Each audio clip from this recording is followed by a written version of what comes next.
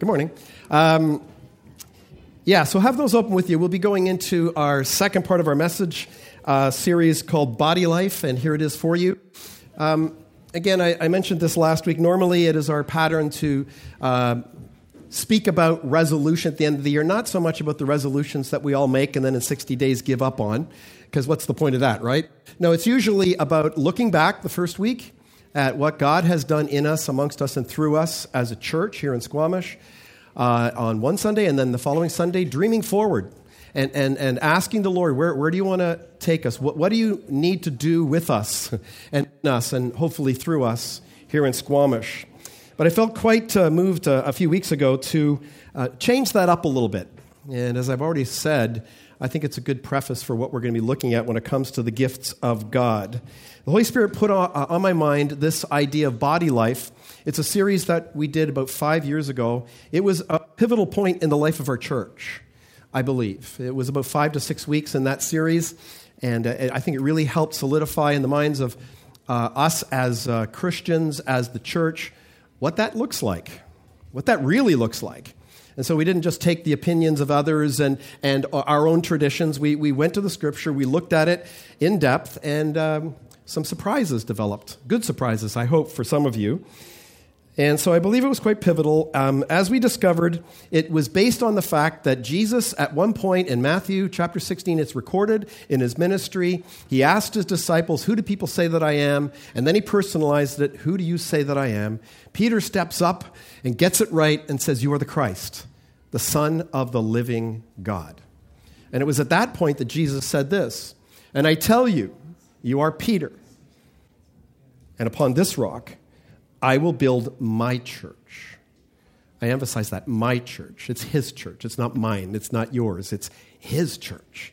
That's the first time in the Scripture that Jesus uses that word, and we looked at it last week.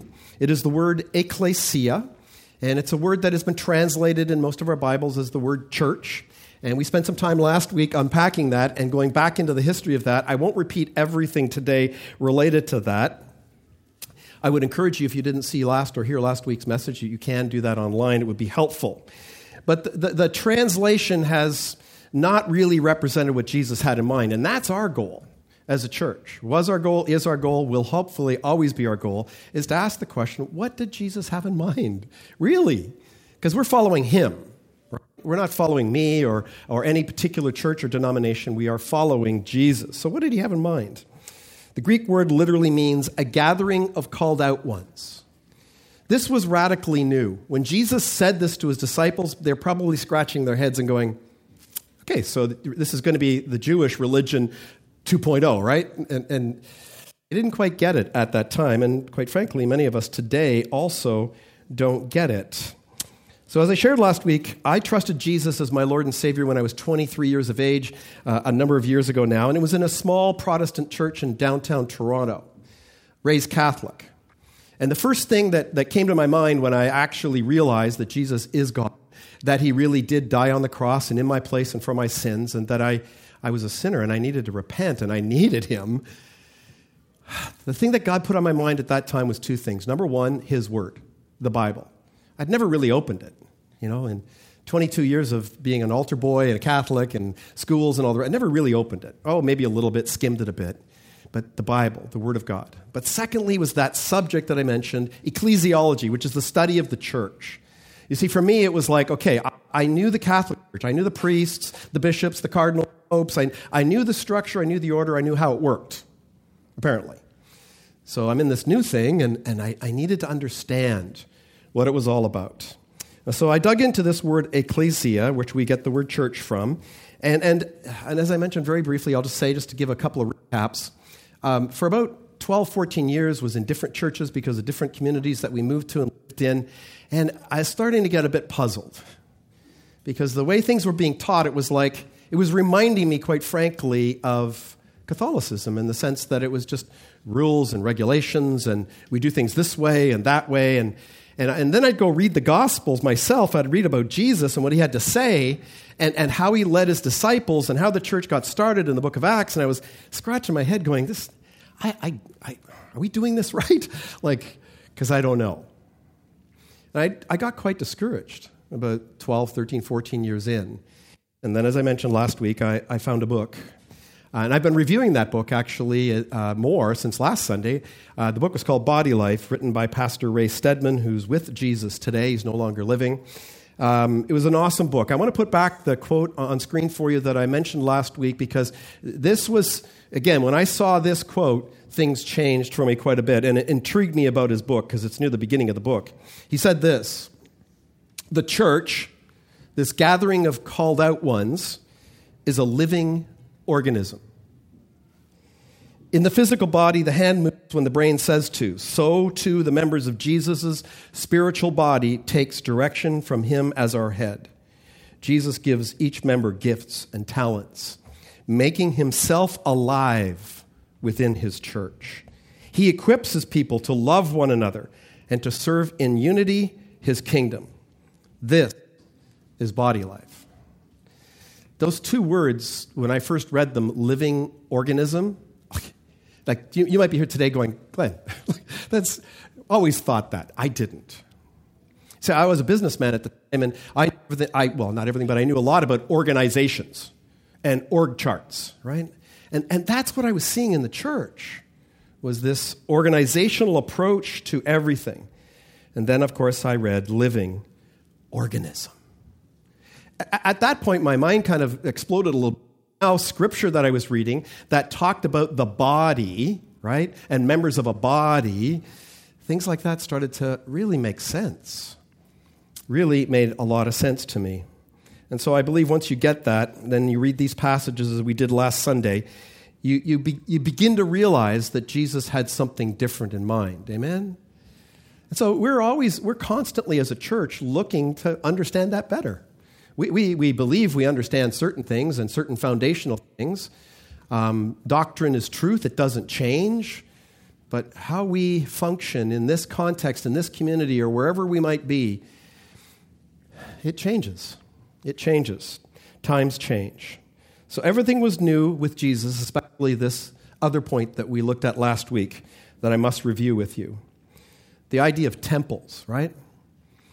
Where the people of Israel once had a temple, they had a temple. They had specific instructions how to build this temple and what it was for. What was it for? For the presence of God. He would dwell in this temple, and he did. And the people of Israel knew that, and so they would go to this temple, to this building in Jerusalem. They would go there because the presence of God would be there, and they'd have this worshipful experience. They would experience the presence of God. That's as close as they could get to him, unless you were a priest.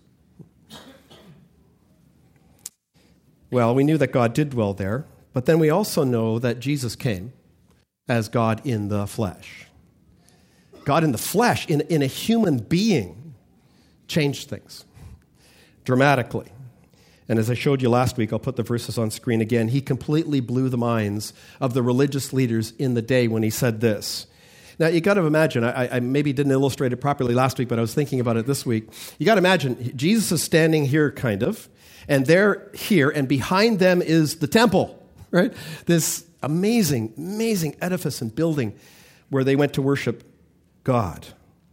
And then Jesus says, without pointing, I believe, at that building, he says these words: "Destroy this temple, and in 3 days I will raise it up." That's a bit confusing. Which is why their response was, "It has taken 46 years to build this temple, and you will raise it up in 3 days?" Clearly, they were a bit baffled and, quite frankly, thought he was delusional. Maybe? You think? John continues writing and says this: "But he was speaking about the temple of his body. When, therefore, he was raised from the dead, his disciples remembered that he had said this, and they believed the scripture and the word that Jesus had spoken." So as we concluded last week, when Jesus ascended, right, and he said to his disciples, and he'd been teaching them all along, he says, "Look, I'm going to go. I'm going to leave, but I'm going to send you another helper, one who will live in you, the Holy Spirit of God." And so as we learned last week, the temple has moved from a physical building to Jesus, to us. To us. And that's one of the reasons why it's ludicrous for us to today believe that somehow a building is sacred, right? But sometimes we're taught that. Paul makes it clear to us that we are this temple when he said in 1 Corinthians 6:19-20, he says, "Or do you not know, excuse me, that your body is a temple of the Holy Spirit within you, whom you have from God? You are not your own, for you were bought with a price. So what? So here's what you do. Glorify God in your body. Glorify God in your body. So this led us then to conclude as a church many years ago, and this is one of the things that we believe today clearly, and it's one of the statements you'll find on our website. You'll hear me saying it repeatedly, hopefully. We concluded this about the church, and that is this. The church is not a building, a place, or an event. It is us. We are the church. You and I. Those of us who have the Holy Spirit of God in us. So now for the rest of our time here this morning, I want to look at, with that as our preface, part 2 to that. And I really want us to think about that fact that I just made. And that is, if we are the church, if we individually are the church, and we are, then that changes everything. Does it not? The focus is now, look, on our lives, on our words, on our actions, on our deeds, or the lack thereof, right? When it comes to what the church looks like, how it functions, and what it does. Let me do what Jesus would like to do. Let me personalize that. The focus is now on your life, my life, your words, your actions, and your deeds, or the lack thereof, when it comes to what the church looks like, functions, does in this community and in the world. You do realize that Jesus said we are to be the light of the world, right? Reflecting his light that's in us in this world. So what changes if that is true? What changes if that is really true? Well, we can't just hire some people to do the work of ministry for us, can we? We can't just support people and send them overseas to do the work of the ministry and then sit back and go, my work is done. Now clearly, like someone myself, we support people to be able to do certain roles in the church because of the needs of the church or the needs of the field. Clearly, we do that. We do support people in those roles. However, the truth is, from the Scripture and the life of Jesus and what he what he had in mind is we cannot outsource what we individually are called to be and to do. Bit challenging? Yes, it is, as part of a local body. So secondly, if we are these temples of the Holy Spirit, and we are, then think about it. Wherever you are, 24/7, you are the church.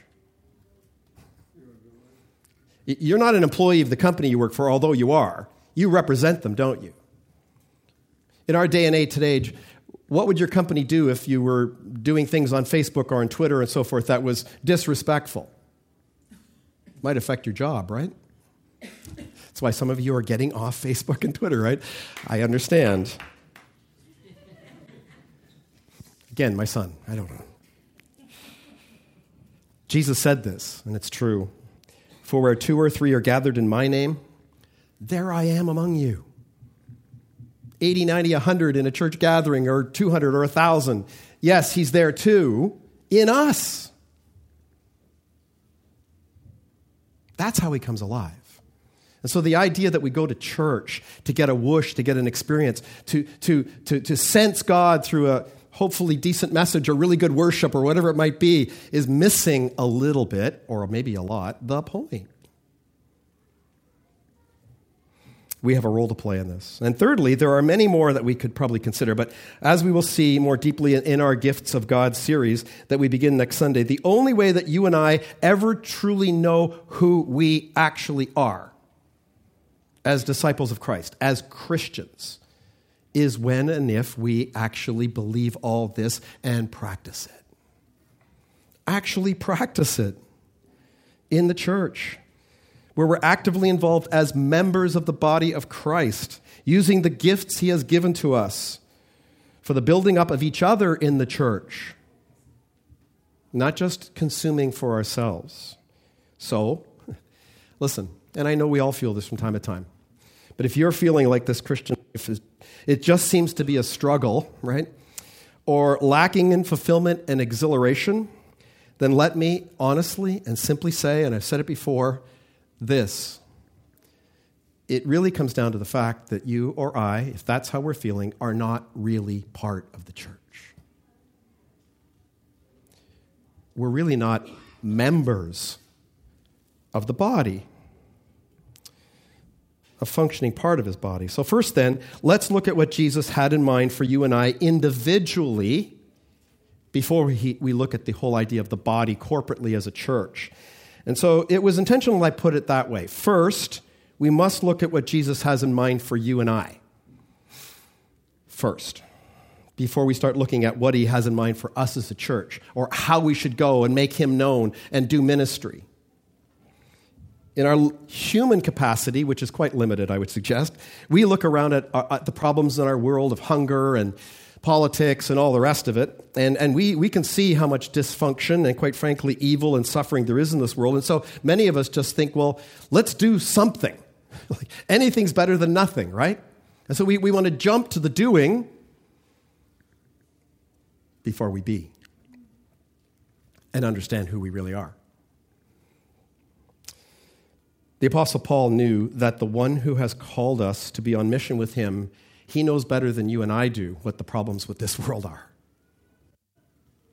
He knows the hearts of the presidents and the prime ministers and the leaders of all of the country. He knows your heart, my heart. He understands that. But first, Jesus wants to start with you and I. Us. We must be transformed before we can do anything for him. Oh, we can do a bunch of things for ourselves and make ourselves look religious and feel good, but it may not be for him and for the sake of his kingdom. Paul wrote, and we'll be looking at this passage a lot in the gifts of God, beginning in chapter 4 of Ephesians. He wrote this, I therefore, Paul uses that therefore because he's now moving into a conclusion. He says, I therefore, a prisoner of the Lord. Notice he says, I'm not a prisoner of Caesar. He was in jail when he wrote this, in prison. I, therefore, a prisoner of the Lord, urge you to walk in a manner worthy of the calling to which you and I have been called. He pleads with us repeatedly, as we'll see today, to be who Jesus died for and for us to be. So let's keep this in mind as we move forward. Jesus has, he has a purpose and he has a divine plan. He has the purpose for your life and for mine and for the redemption and restoration of his creation, and he has a plan. It's detailed. Scripture reveals it to us. So I want to show you three things about who we are as the church that are part of his plan this morning. The first is this. We, the church, are to reflect God's holiness. That's first. And again, this is about you and I first, right? This is before we go and do anything. We are to reflect his holiness. Going back at the beginning of Ephesians, Paul said this in chapter 1, verse 4. He said, he chose us, he chose you and I, look, before the foundation of the world, that we should be holy and blameless before him. When? When we die? No, now. Today. Most of Paul's letters or epistles, some call books, when you read them, you'll see very clearly that he likes to divide his books up to what are called doctrine and duty. There are these two sides to it. So he starts off with truth, doctrine. Truth, these are unchangeable foundations of God's word and who God is and what he has done, doctrine. And then he gets to, okay, this is what it means for you and for me, duty, what we're to do. And you can see that clearly when we see it here. He opens Ephesians with the truth. And what he says here in this truth is this. If you are in Christ, you were chosen. When? Before the foundation of the world. Before, in the beginning, God created the heavens and the earth. You were chosen. If you are in Christ here today, you were chosen. Now look at this. This is important. What does it mean before the foundation of the world? Well, it means predestination. But it clearly points to this. God always had a plan. Nothing surprised him or surprises him. So he's always had this plan. He had a perfect plan. And look again, the church was always part of that plan, right? Always part of that plan. So now how then should we live as chosen ones? Being holy and blameless and righteous before him. How challenging is that? Do you feel holy most of the time? Do you feel righteous most of the time? Blameless? Oh man, I want to stay away from a mirror. What then do we discover about what concerns God first for the church? Well, I think we should discover this. He is not, first of all, concerned with what the church does, is he? Not first and foremost, but with what the church is. In God's economy, being always comes before doing. Being always comes before doing. For what we are determines what we do. It's true of anything in life, let alone being a disciple of Jesus, right? I mean, you cannot be or perform at an NHL level of hockey until you are really a hockey player and an athlete. It takes a little bit of preparation, doesn't it? Before you can actually go out and be successful at anything we do. So Paul makes the point again in Romans. I love this passage where he says in chapter 12, verse 1, I appeal to you, brothers and sisters. His language in the Greek, sorry, I'm just sniffling away up here. I apologize. And again, we see the word therefore, brothers and sisters, by the mercies of God, look, to present your bodies, these temples of the Holy Spirit, as a living sacrifice, holy and acceptable to God, which is your spiritual worship. So again, in Romans, you have 11 chapters of doctrine. Anyone studied Romans in depth? Like, really, it's systematic theology. Those first 11 chapters are deep and wide foundational truth. Finally, in chapter 12, he gets to, therefore. Right? He's like, it's a lot of school. It's a lot of learning. It's a lot of understanding. So Paul is basically saying this. Listen, based on all this truth that I've given to you in these 11 chapters about who God is and what he has done, I'm begging you. And he's speaking to himself. Look, present your bodies, these temples of the Holy Spirit. And he's saying it this way. This is how you actually worship God. It isn't by going and lifting your hands and worship. It's okay to do that, by the way. It's awesome to do that. But that's not how you're proving you worship God. Oh, outside the cup it looks good.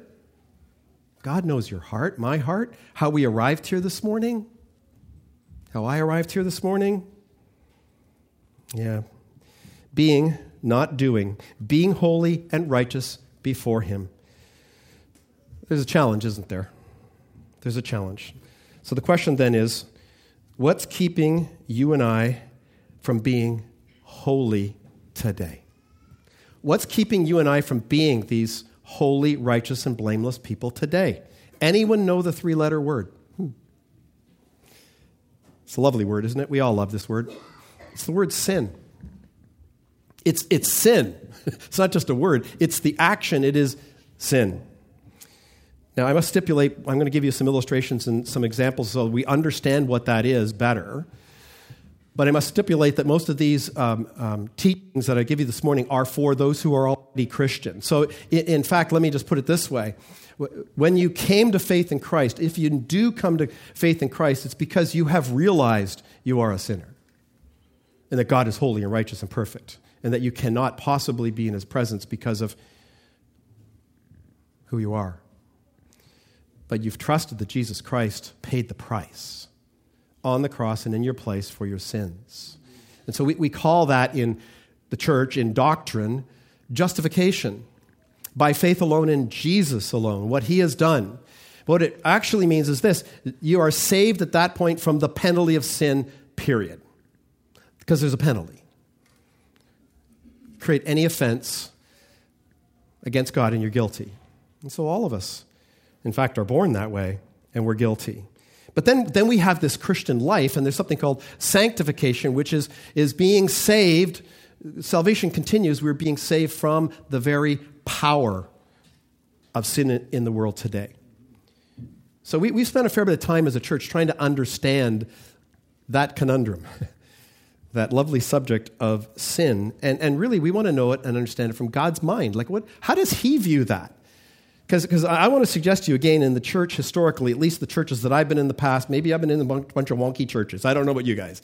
You've been in really perfect churches. But I kind of got the impression after a while that the idea was this. God has given us a bunch of do's and don'ts, right? Laws and commands and all these things. And what he's doing is he's sitting there on his throne just waiting for one of us to mess up.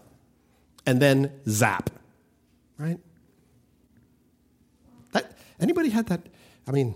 Again, I went to really weird churches. I don't know. But he's just waiting around to punish us for our sin is how I think some of us have been taught. So now the Scripture teaches us that ultimately, of course, sin must be punished, that there are consequences.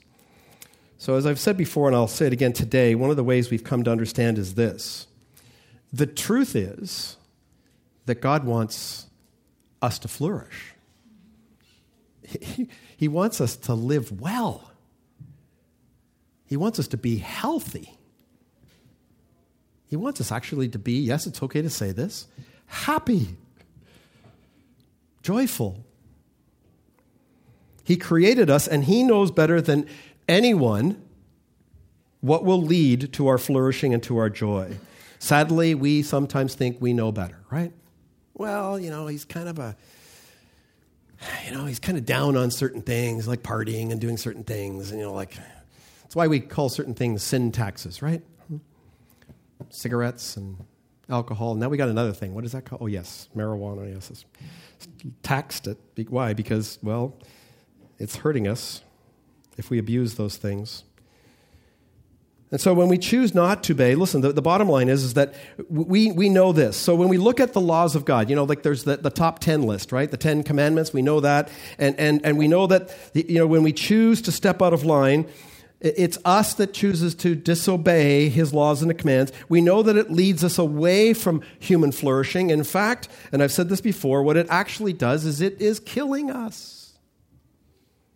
That's what sin is doing. It's literally killing us. So when we sin, we are essentially taking our own lives a little bit at a time. Let me give you an illustration, a couple. Maybe it'll help put it best in your mind. Do any of you remember the first time that one of your lovely little children, if you have children, like the first time your child, got some stitches. They cut their chin, right? And or their cheek or their forehead, and I remember that with some of our kids, like, oh, and all of a sudden you realize, oh, my little darling's no longer perfect. Right? And a few years later, they break a limb, and it just keeps going, right? Or you get a new vehicle, a new car. This happened to me once because I think we only had a new car once. And, you take it to the grocery store, and then you come out, and someone's dinged the door. And then it happens again, and it's no longer perfect. Or maybe let's bring it to the human level. Maybe you've gone to school with someone who, you remember when they were in high school or grade school, and, they looked healthy, and you were too. And then all of a sudden you run into them again in their 30s, mid-30s, and you know what? They look a lot older. They look pretty ragged. And it's not just age. No, it's the toll that sin takes on our lives. It kills us. I spent 3.5 years full-time in ministry at Union Gospel Mission.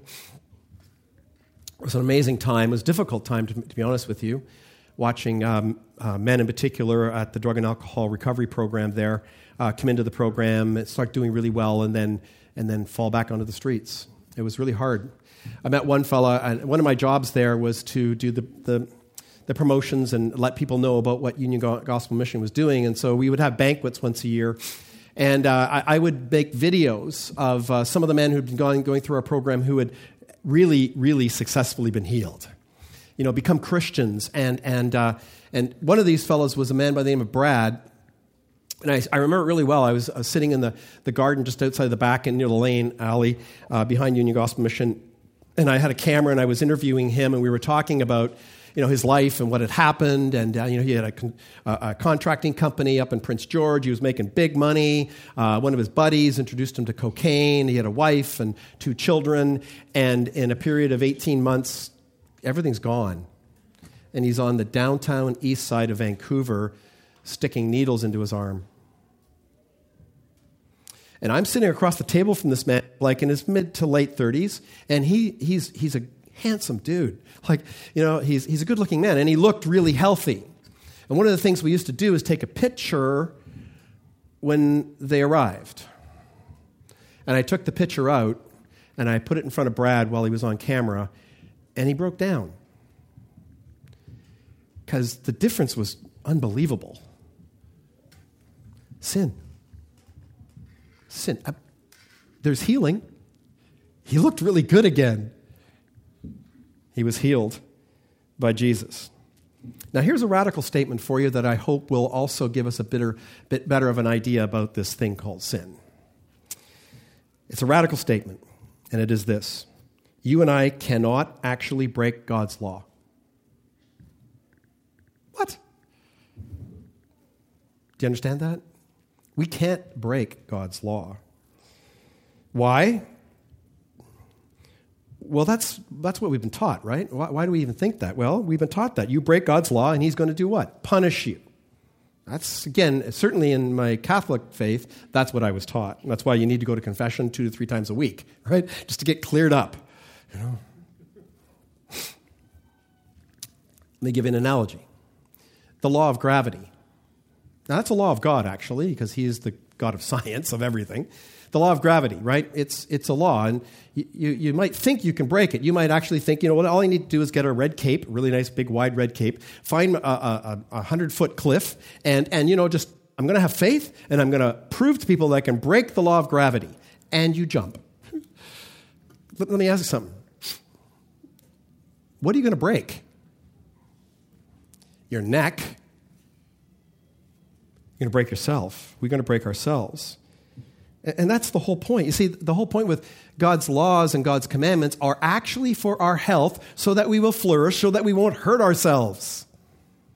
That's why he gives us his commandments and his laws, because he loves us. And he wants us to be truly healthy. So the truth is, there's a law of a red light, isn't there? So you decide, it's not about breaking the law of the red light. You decide you're either going to do one of 2 things, right? Obey it or disobey it. Which one leads to health? Which one leads to potentially death? So Paul's exhortation then is this. Right after he talks about living sacrifices as our body, he then says this, and it's helpful for us understanding what we're dealing with in this world today.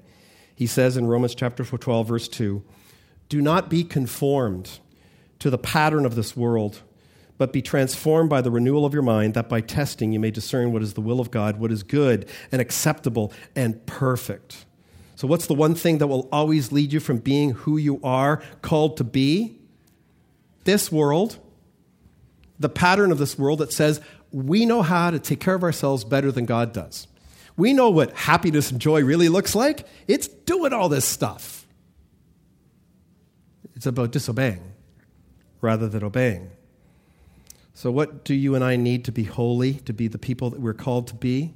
Well, daily we need to be transformed. Daily.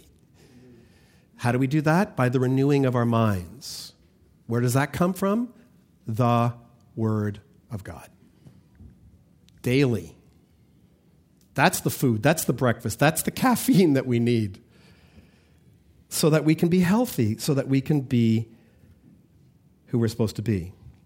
So we, the church, are first to reflect the holiness of God to this world. So now you can imagine, before we go out and do anything, we need to be these kind of people. You want to help others? You want to actually be a change agent in our world today? You need to be this kind of person. We need to be these kind of people. Number 2 is this: we, the church, are to reveal God's glory. Paul goes on in Ephesians, verses 5, and then he concludes in 12. I'll put them on screen for you, where he says this: He predestined us for adoption to himself as sons through Jesus Christ, according to the purpose of his will, so that we who are the first to hope in Christ might be to the praise of his glory. So this, along with our third and final point, is what the early church really got. They really got this. I love the book of Acts. We've been through it as a church. I love it because they really got it. Now, maybe it was because they were living in the days where the memory of Jesus and the life that he lived and was still alive there, and maybe it was because the disciples, the apostles, were still alive and they could share that with them, and there was this euphoria that was coming from that. Maybe they knew this. They would have realized, especially after his crucifixion and his death, burial, and resurrection, however, that the first thing on his mind wasn't listen. It wasn't to overthrow the current Roman regime at all. That wasn't on his mind. Or to heal all the ills in this world, although he cares about those things. No. The church's first priority was to reflect God's holiness. And he gave us the power to do that by giving us his Spirit, the Holy Spirit, in our lives and homes, and then to reveal his glory. So this is important. We don't have much time to go into it today, but what is his glory then? Well, we went into this in depth a few months ago. Essentially, it is this. It is God himself and what he has done. And it is our knowledge of that in our spirits that we reveal to others, that we share about him. I'll tell you what it's not. The glory of God is not some cloud showing up in a building somewhere. It's not gold dust coming out of the air conditioning ducts. It's not that. The glory of God is revealed in us and through us when we share who he is.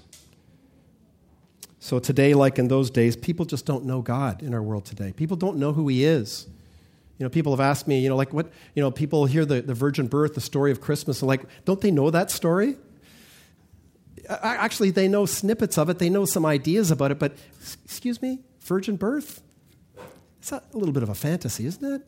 I mean, I'm glad you believe that, but they don't know God. They don't know his power and who he is. So this must be our first priority, individually as the church. It is what we are called to be. And lastly, the purpose and divine plan that Jesus had in mind is this: that we, point number 3, the church, are to be a witness of Christ. We're to be a witness, first and foremost, to Christ. So what then are we to be witnesses to? Well, Jesus told the apostles and you and I in Acts chapter 1, verse 8, when just before he ascended, he said this: But you will receive power. Where from? From the Holy Spirit, who I will send to you, who will come and live in you. And you will be my witnesses in Jerusalem and in Judea and in Samaria and to the end of the earth. So what then are we to be the witnesses of? Well, we're to be witnesses of the fact that Jesus Christ rose from the dead. Well, okay, yeah, we believe it, we read it, we believe it, we can share that, but we weren't there. Were you there? I wasn't there. I'm not that old. I know it's possible, but no, we weren't there, were we? I'll tell you, and I hope you do know this today, if you're born again, if the Holy Spirit has come to reside in you and you know it, you know that you have been resurrected. You've been resuscitated spiritually to new life. And so we share our testimony with people. We don't debate politics. We don't debate creation, evolution. I mean, we can. Those are important things to discuss. These are the first things that we do. We as the church. And so then we as a church, the Rock Church, we came to this conclusion as to what our mission is, and I'm going to put it on screen for you. I'm sorry. After seeing these things and learning these things, we came to this conclusion that we needed a mission statement. We didn't make it up ourselves. We're taking it from what Jesus gave us, but our mission is this. The Rock Church exists to make Jesus known. Simple. That's why we exist. We are the church, to make Jesus known. Here in Squamish, first of all. In our Jerusalem, first of all. And then to Judea and Samaria, and then to the ends of the earth. But it's got to start here with you and I individually, and then into this community, which is why we do this, why we have this cafe, is to make him known. And we accomplish our mission, look at this, by following his command. It's a command, not a suggestion, to make disciples who make disciples. And so that's it. The Apostle Peter nailed it. He nailed it when he said this in 1 Peter 2:9. He said, but you are, look, speaking about who you are and who I am in Christ, a chosen race, a royal priesthood, a holy nation. I live in the nation of Canada. There are other nations in the world that I respect and want to honor. Not nearly as important as this one that we've been invited into. A people for his own possession, that you may proclaim the excellencies of him who called you out of darkness into his marvelous light. Do you see the structure there? Peter nailed this when he wrote this, inspired by the Holy Spirit. You notice the structure? You are that you may. You are first so that you may. If you study Ephesians, you will see three metaphors in the book. There's the metaphor, which we've been looking at already, of the temple, a temple. There's that metaphor. There's the metaphor of a body in this particular epistle. But there's also the metaphor of an army. Yeah, we're part of an army. Kids sing about it, right? The Lord's army. These then are our marching orders, what we're looking at today. Being indwelt by Jesus Christ, we go and we demonstrate, we need to be demonstrating the life and character of the one who apparently lives within us. We're all called. All who are called, all who are indwelt by the Holy Spirit, all are expected to be fulfilling their calling in the midst of this world. I love this old saying, which helps synthesize it for me so that I understand that my life is not my own. I've been bought with a price. I have a calling that I must fulfill, and it is this. Jesus gave his life for us. That's nice. That's awesome. It's important. So that he could give his life to us. So that he could live his life in us and through us. I tell you what, I know and believe more than ever that the life that he desires to live in me and through you is better than any life that we can dream up for ourselves. Do you believe that? The Holy Spirit wants to encourage us to see that and believe that. So in conclusion, let me read the words that I gave to you last week, and also we will end up with these in our Gift of God series over the next 3 to 4 weeks. From Ephesians chapter 4, Paul said this, rather, speaking the truth in love, we are to grow up in every way into him who is the head, into Christ, from whom the whole body, joined and held together by every joint with which it is equipped, when each part is working properly, makes the body grow so that it builds itself up in love. There's a lot here, but one key thing I want to highlight for you in conclusion. The life that you've been called to as a follower of Jesus is not a solo journey. That's good news. It's not a solo journey. It was never designed to be that. We are to be members of the body of Christ, members of one another. You cannot do this on your own. You clearly can't do it without the Holy Spirit, but the Scripture teaches us you can't do it without your brothers and sisters in Christ as well. You can try. We try. but you'll end up just being a severed limb. If you think about it. Right? We cannot do this without you. I suggested that last week. We cannot do this without you. And we will try. We will try to do the work of the ministry of the church in this community and teach the kids and proclaim Jesus and do the things But if we're missing certain members of our body and have certain gifts of the body, then and specifically when it comes to discipleship and holding each other accountable and repentance and confession and those kind of things which help us to grow in our faith in Christ, well, it's difficult. It becomes very difficult for the church. But Jesus is faithful. If we pray to the Lord of the harvest at 10:02 every day, Luke 10:2, he will send us laborers.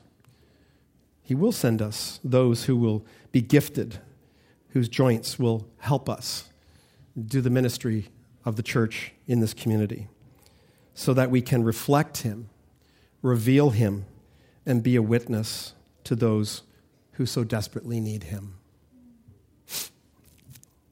So as we dream forward to 2020, my dream, my prayer for all of you, for me, for us as a church, is that we really get this, that we reflect on this before we come to the gathering of the church on Sunday, before we come to community group.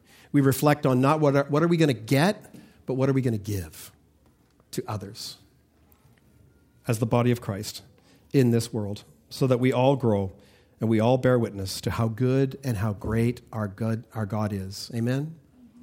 Amen. Pray with me, would you?